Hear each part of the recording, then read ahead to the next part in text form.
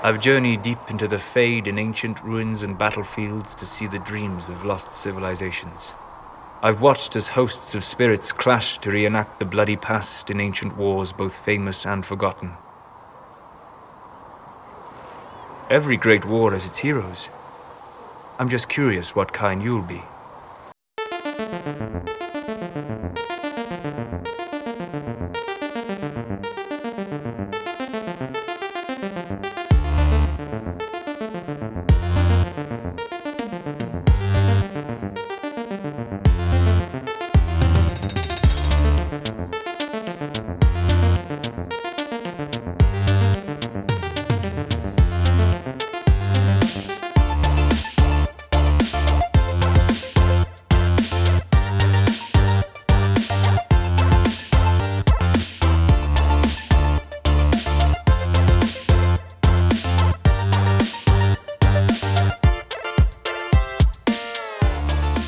Hello, everyone, and welcome back to the Furidashi podcast. I am Nicholas, and I am here with Lauren. Lauren, how are you doing?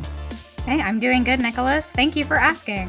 So we invited Lauren on today as a special guest.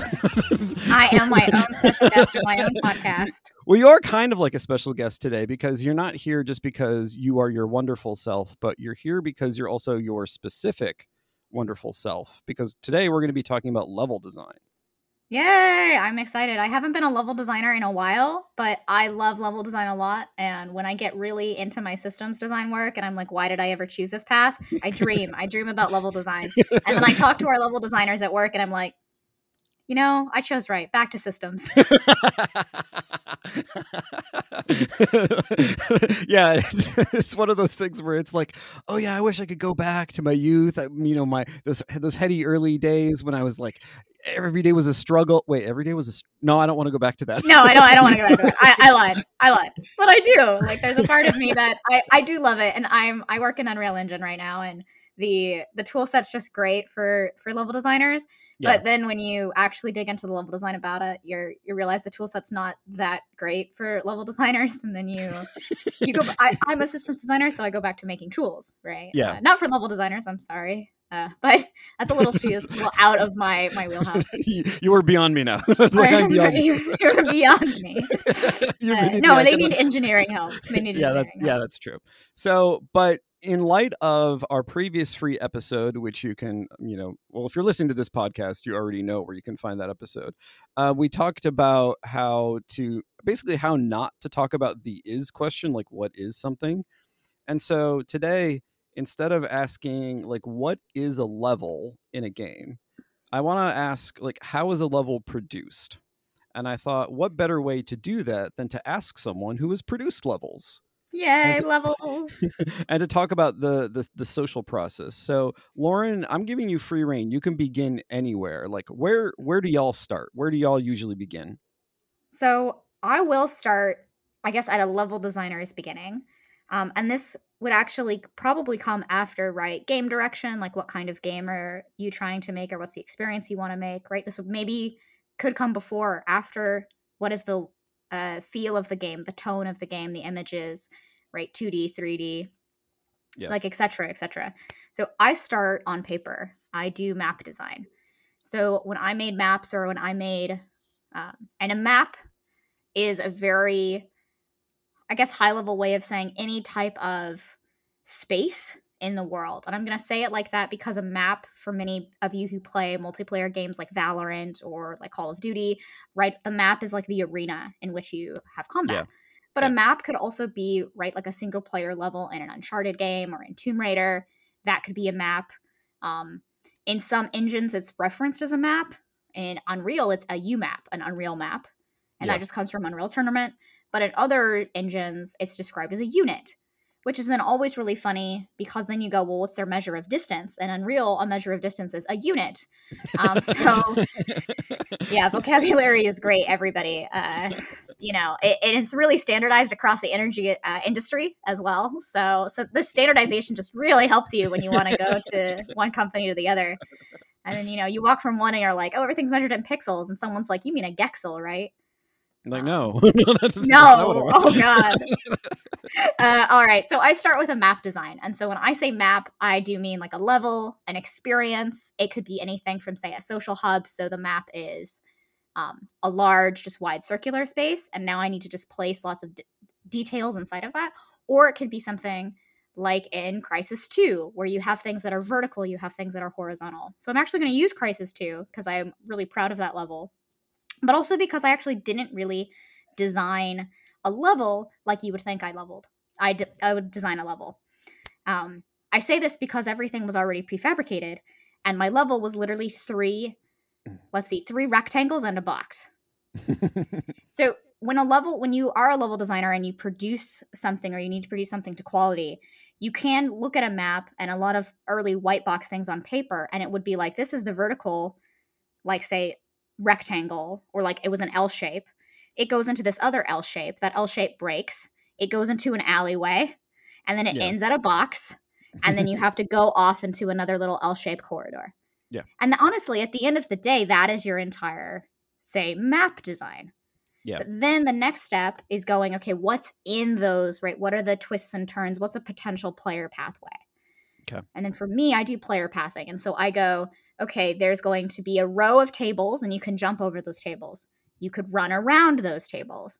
You could jump over some, run around others, right? Yeah. And if that was it and there's only traversal, you now have a space that says, hey, there's some awesome stuff here. In that first L-shaped corridor, what I did was, you go into the L shape and you see a teddy bear with blood on it, and a man with a shotgun hole in his chest. This got dark very quick. This got really dark. This is Crysis 2. Hapless level designers had a bad day at work. This level designers had a bad day at work. So this is all on paper, okay? I haven't even actually gotten to the level yet. I'm like, look, are there these things, right? Yeah. Like, this is going to take place. So now, right, just from saying that, you're like, this got dark quick. So now you're like, this is not a platformer level. Maybe it still is a platformer, but like, when you go into the space, you are getting this story. And that's because I really infuse context and story into my actions, and kind of foreshadowing. Like, I would add, actually, maybe you didn't quite realize this, but like, there's another thing that you have like happened upon, which is that this happens to me all the time, actually, when I describe my process at work. What did I happen upon? You also like basically said, without saying, that there was a mood that you create as well. Like, it's not just okay. There is a subjective experience there that's really important. Yeah. So as part of the production process, at least for me as a level designer, there are kind of like the three key axes. It's like, what's the high level kind of experience or transitional period that your level is going for, or the map, right?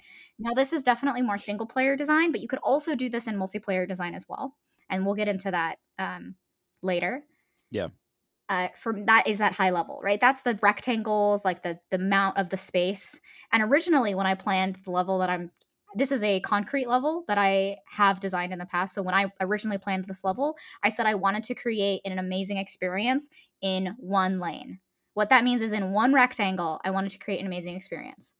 What I realized and discovered after trying to do one alleyway fight was that you actually ended up creating multiple alleyways in one alleyway. And also, a corridor is not the most engaging player experience. No. Yay. I mean, I was just starting out, guys. Like, we have to forgive Lauren. Lauren is a noob at one point, just like the rest of us. I was a noob at one point at the rest of us. I mean, it was really fun, but it felt like it was missing something. And it was. It really was missing like a climax to the level. And so then I added a square at the end, and that was the boss fight. Because every square is really just a circle inside of it. Right? Because no one wants to go to the corners. Wait. Back up about 20 feet.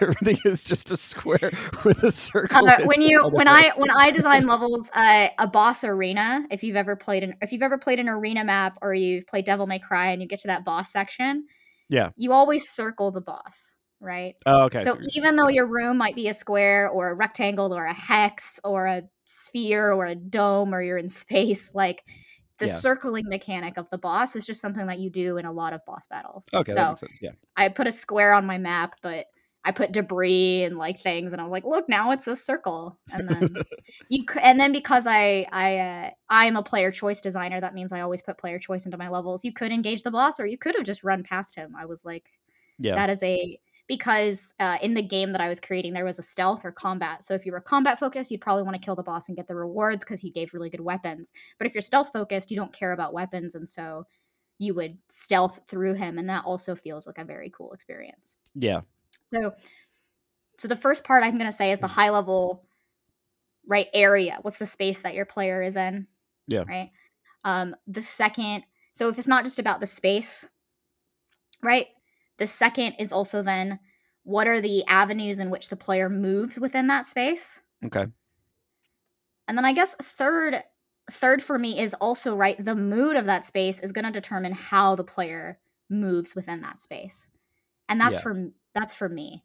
And I would say that mood right there, while it is also something that is very concrete to single player level design, in multiplayer level design, I believe that mood is really important for players to understand the context of where and how they are fighting against other players, or maybe in an MMO, right, a dungeon, like the mood of what is the feeling and ambiance you get, even if you're just blaring through a linear space, right? What is actually going on in that space with other players? How are the other players going to move around you? Yeah.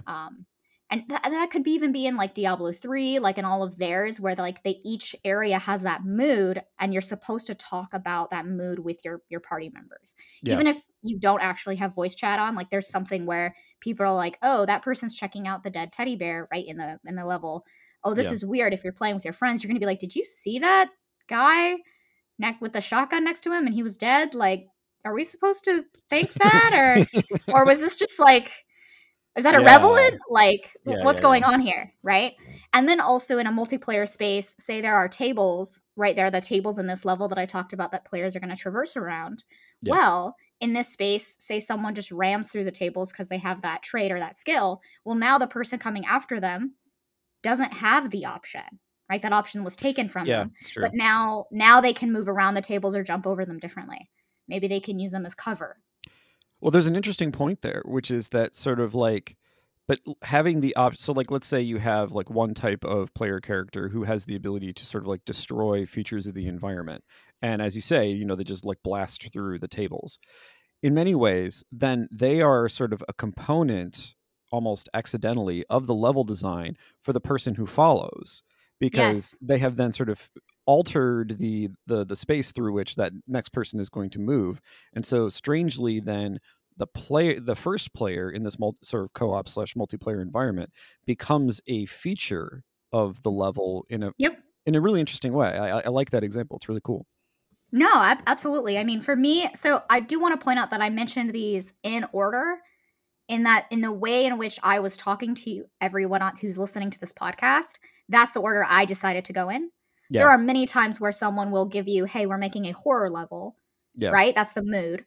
Now, and it's going to be in this environment an artist has created, right? Yeah. Well, so now I get to choose what type or what flavor of horror, and I get to choose how maybe the player moves, right, in that space, but I don't actually get to choose exactly the actual physical assets, maybe, right? Yeah. And that's different versus than, say, a white box, or that's very different than, say, in a lot of levels where you are expected to create a backdrop for which art will look at, and you're like, hey, this is where the vending machine aisle is, and the players actually interact with one of them and it opens up into a secret corridor, and then that goes downstairs, right? Versus if the artist has said, hey, here's a bunch of vending machines and arcade machines, right? And I gave you an attic. Well, now suddenly you can't go downstairs. You've got to go upstairs. And that's where the production process comes into making levels, is that, did your artist give you something first? Or did your creative director give you a mood? Or did your art director give you a mood? Or if you have a lot of freedom, like I had in the beginning of this podcast episode, then, or like in my example, I could basically do whatever I wanted. And I said, hey, I'm going to do these 3 things. Oh, by the way, guys, I forgot to mention that I was creating a mood at the beginning. Yeah. My mood was very specific to this post-apocalyptic, world where there is no child you see, but there is obviously something has happened where this father has had to do something terrible, or who knows what. And this is actually a zombie apocalypse also setting as well, because that's what Crysis 2 was in. So I made this level in Crysis 2, or CryEngine 3. The game was Crysis 2. Yeah. So Actually, so there's a lot there that I want to pick apart. The first one is I want you to talk a lot more about sort of like the thing that is probably not obvious to people, which is the construction of mood, or sort of like the subjective experience that is created, because it's really easy to get bogged down in talking about sort of like production in these kind of like, I don't know, overly technical ways where it's like, oh, well, the volume has to be this big and like you have to put things here and here and here and it has to have like this pathing. But mood is something that is much more like, in other words, like when I think of the hypothetical hapless level designer that we invented way back, and I don't remember what episode it was, like to me that person has a very thankless task, because in many ways their job, at least as I conceived it at the time, was kind of like rote and very like technical, as I said before. But what you're saying is no, actually it's not, it is technical, but the technical experience that you need is to the service of some far more like creative and fundamentally like open way of doing things. So I want you to talk. Yeah, go ahead. I was going to say, this is definitely I don't want to be like my way of doing things, because I know a lot of designers and like art directors and engineers that all think this way, right? Yeah. But it definitely is. When I did level design, I was thankfully in places where I was very much like, this is the mood, or this is the area that we created. Or I was working with someone who, even if they did an amazing map design, was like, oh, what is actually the context for this? Because we made this giant lava level, but we need some more of that subjective mood experience in these places. Yeah. And so they asked my opinion, knowing that that was something that I was very good at. This actually borders on something that could be artists or design, right? Depending, because it does take, it takes a designer's mentality to do it. So when I say an artist or a designer, I just mean what the person's title at a AAA studio would be. I do not mean what their proclivity towards like game design or mood setting is. Just so that we're clear, everybody that's listening to the podcast, because I don't want to get caught up in technicalities, and I want you all to know that artists use principles of design just like designers use principles of art, and we're all a good Maloo, okay? I mean, it's games, okay? Yeah. Like, you're creating a subjective experience. You need to know subjectivism, which is also a form of like, which is art. Yeah, exactly. Yeah. Okay. So for me, it's definitely my love is this, and it borders on something called environmental storytelling. So if you look up a GDC talk, I think that was done in 2016, maybe 2014. It's really, really popular. It's the Principles of Environmental Storytelling, and it's all about from Dead Space. I think one of the Dead Space developers, but I definitely one of the BioShock developers. And they talk about how environmental storytelling is something where it's not just an area of, right, the physical location, right, of that teddy bear and the placement of, say, like a dead NPC or like a civilian. It's about also, how does the player, once the player leaves that space or enters that space, what has the player done that has created an environmental storytelling? And so you actually touched on it when you said the player becomes a feature of someone else's story in multiplayer, where when they've pushed all of those tables away, you know someone has been there. That is now a story that is being told to you by the environment. Yeah. Right. So when I create the mood or I create that subjective experience, it's really important for me to understand both what am I showing in that space has happened. So this can influence something. So this can kind of get what I'm trying to say is it gets the player prepared for whatever is about to happen. And this is a lot harder in a multiplayer space because you're never aware of what is going to happen next in, say, like a PvP, like Valorant space. Yeah. But players with abilities do in the moment, right? With Valorant, like they can create barriers or they can create, I think like these bubbles, right? Yeah. And to oversimplify it again, as I am wont to do for everyone high level, it basically is a barrier is a line, okay? It's a square. And a bubble, as you are imagining, is a circle. And so both of those... It's a circle inside a square. It's a circle inside a square. But if you have any sort of like... If you had a corridor or a hallways or a door and you put up a barrier, suddenly you are now creating, right, a dead zone. You can't cross that barrier. If you create a bubble, right, you're saying there's a circle you cannot enter, or rather there's a circle you pass through, but something happens. It creates an area of denial. Yeah. And so in these ways, right, multiplayer spaces have the players be features. But when it comes to mood setting, right, that's kind of like the feature aspect of design that I think that you were pointing on that I really like, because it Yeah. changes a physical space that I, the level designer, have created. And that's the way the player changes my map design. Yeah. But when we look at the mood of that environment is very highly combative and highly like conflict. It's Yeah. constant decision making. It's very overstimulating. Versus mood setting and maybe of a more single player or a more relaxed environment, even if it's multiplayer, would be running around and seeing like just little interact points right throughout a Yeah. level. Well, Or well, seeing be- like a broken vase versus like next to a regular vase. Yeah. Right. And I think part of that is because in a single player experience, you have the luxury of time, unless the game is actually like forcing you to do things with like, a timer of some kind. You have the luxury of just like, if you're, I don't know, like let's say you're playing, the recently released Mass Effect and it's super high, like absolute graphic fidelity, and you played the game back when the graphic fidelity wasn't great, but you have the time to just be like, wow, this looks really pretty now, and you just like stare at textures for like an hour. Yeah, I was going to say single player definitely has that area of time, but there's an aspect of level design that I haven't really touched on, which was the runouts. And Yeah. so that's a area where there is time pressure because the level is falling around you, Oh yeah, it's true. Yeah. right? And so for those, you're not worried about like the textures or anything, but there is this very inscripted moment where you do need to run through that area in order to like, avoid the avalanche or jump around to deny the earthquake, or even like in a platform, a very simple platformer like Celeste, where you've done one jump and you suddenly mid jump realize that there actually wasn't a brick there, Yeah. or an area, and you need to actually like fall to jump back up again, or something crazy like that. Yeah.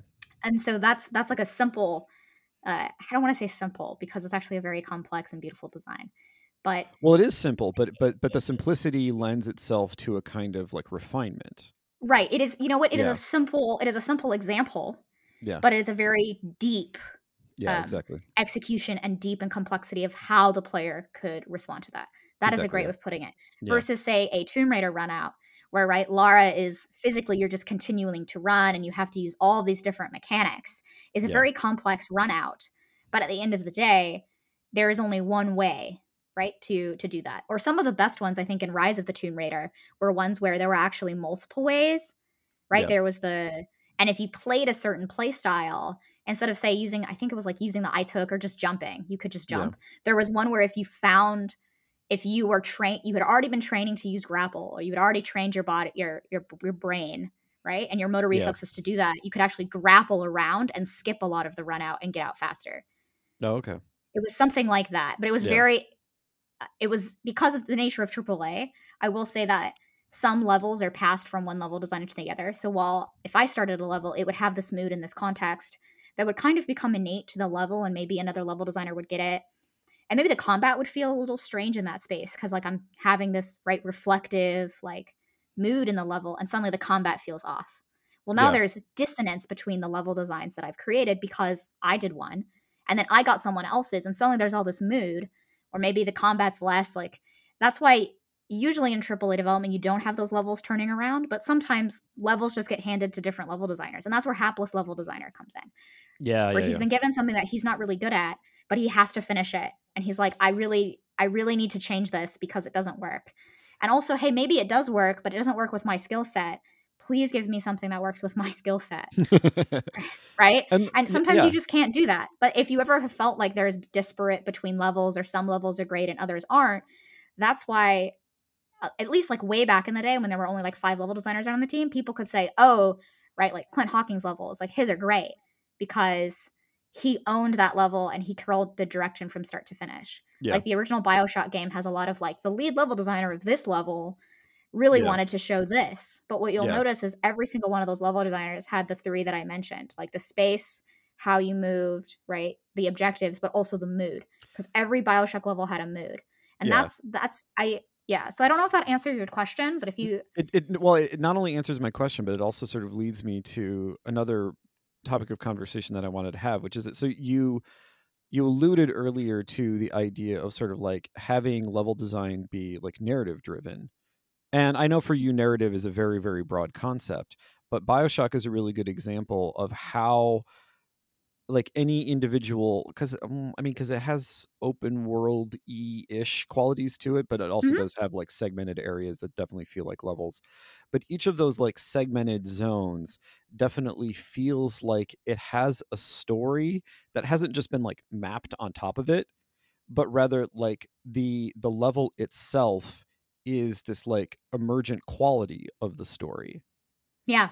And so I actually want you to talk a little bit more about that, the way in which you sort of like, you don't think of like the level as this blank slate that you just impose whatever upon, but you think of the level as something that sort of emerges within this like larger system, if you will, that is being produced.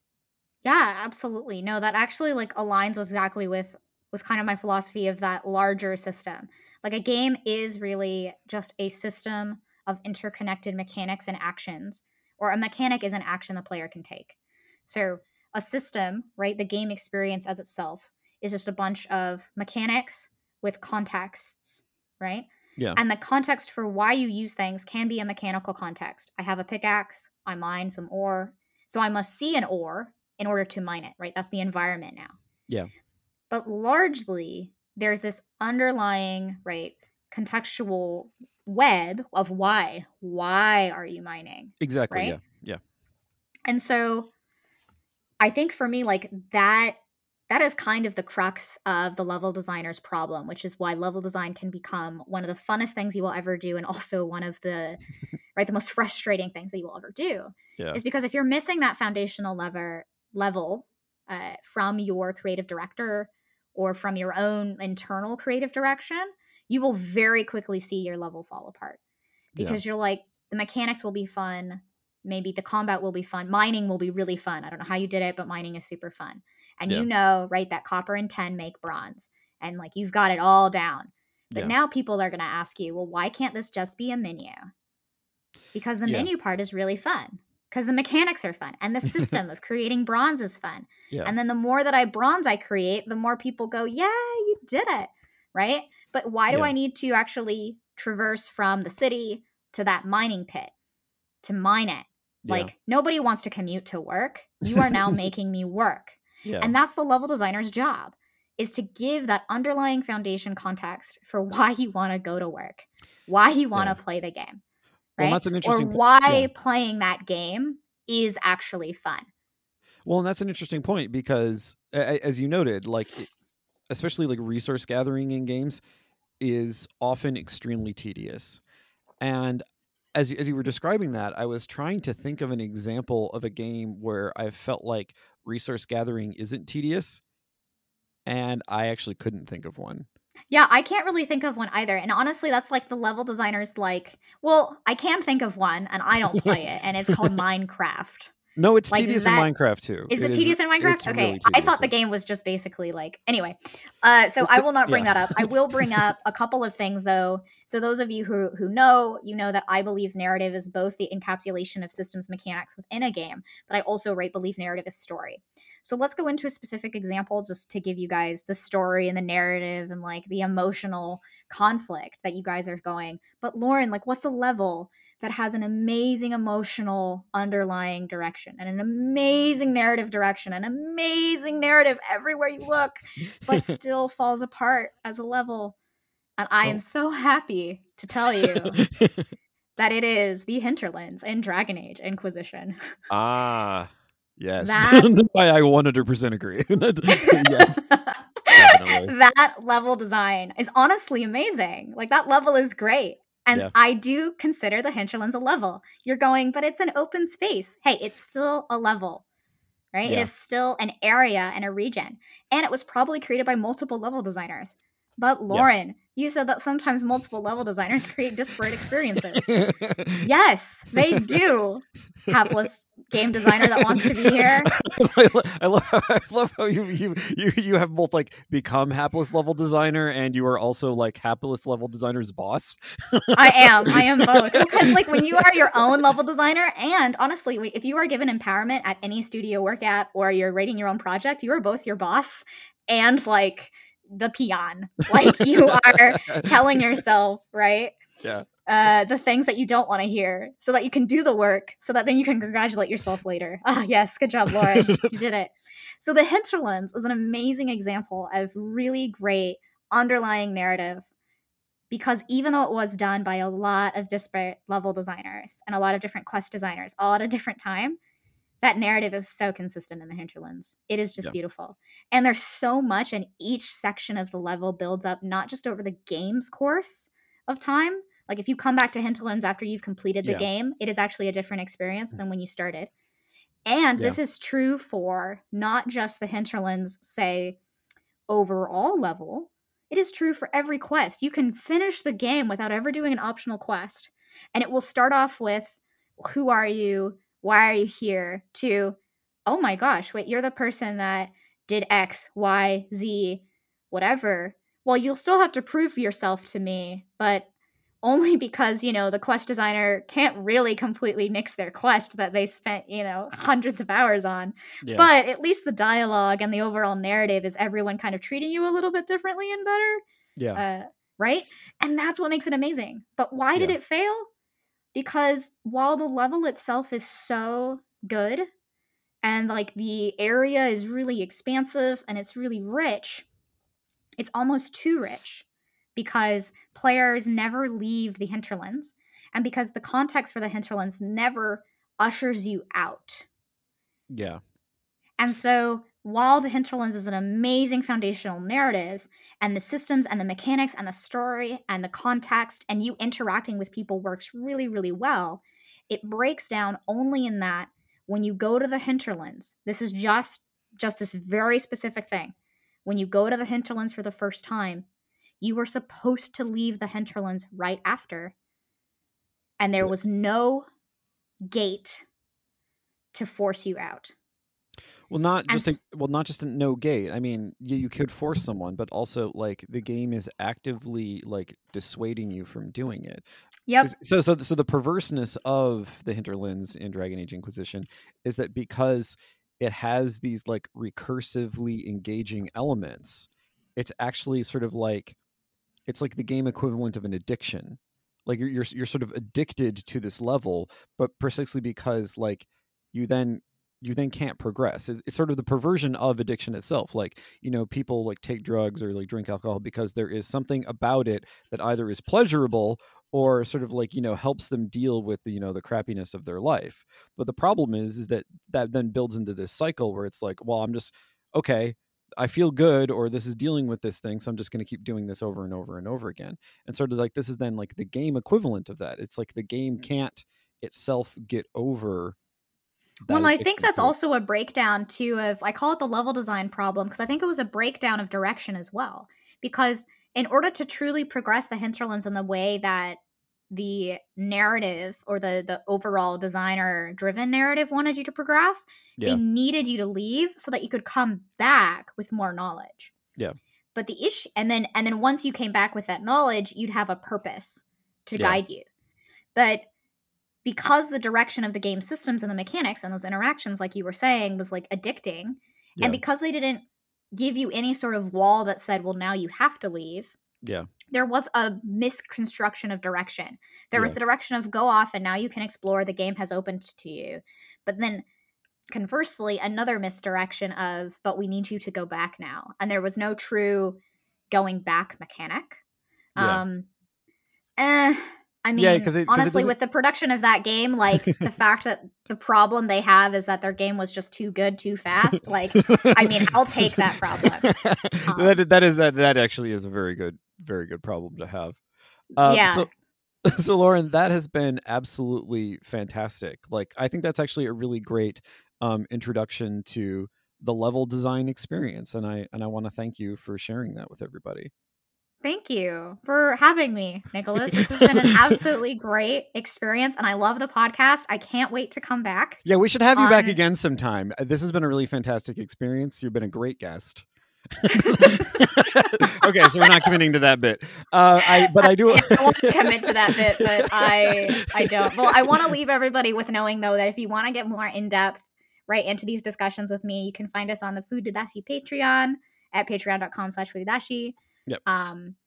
And Oh, and that's true. So something I should note is that something that we have been producing is that we've been producing some like game design 101 type things, and we have been accruing them over time. And if you literally just do a tag search for game design 101, it will bring them up. Some of them are in front of the paywall, some of them will be behind the paywall, but that's a good reason to pay us.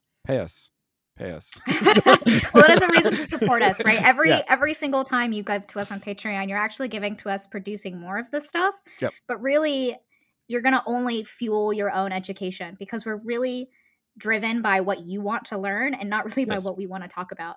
And that's kind of how I am as a designer. Like, what kind of experience do you want to get? So if you come to our Patreon now, we're going to open up more tiers, probably here at the end of summer, where we'll have even more advanced coursework and maybe videos to actually go into detail on these things. So get in early so that you can fuel whatever you want to talk about versus just, getting what we have to say. So unless that's what you want to hear, then thanks. Thanks for listening.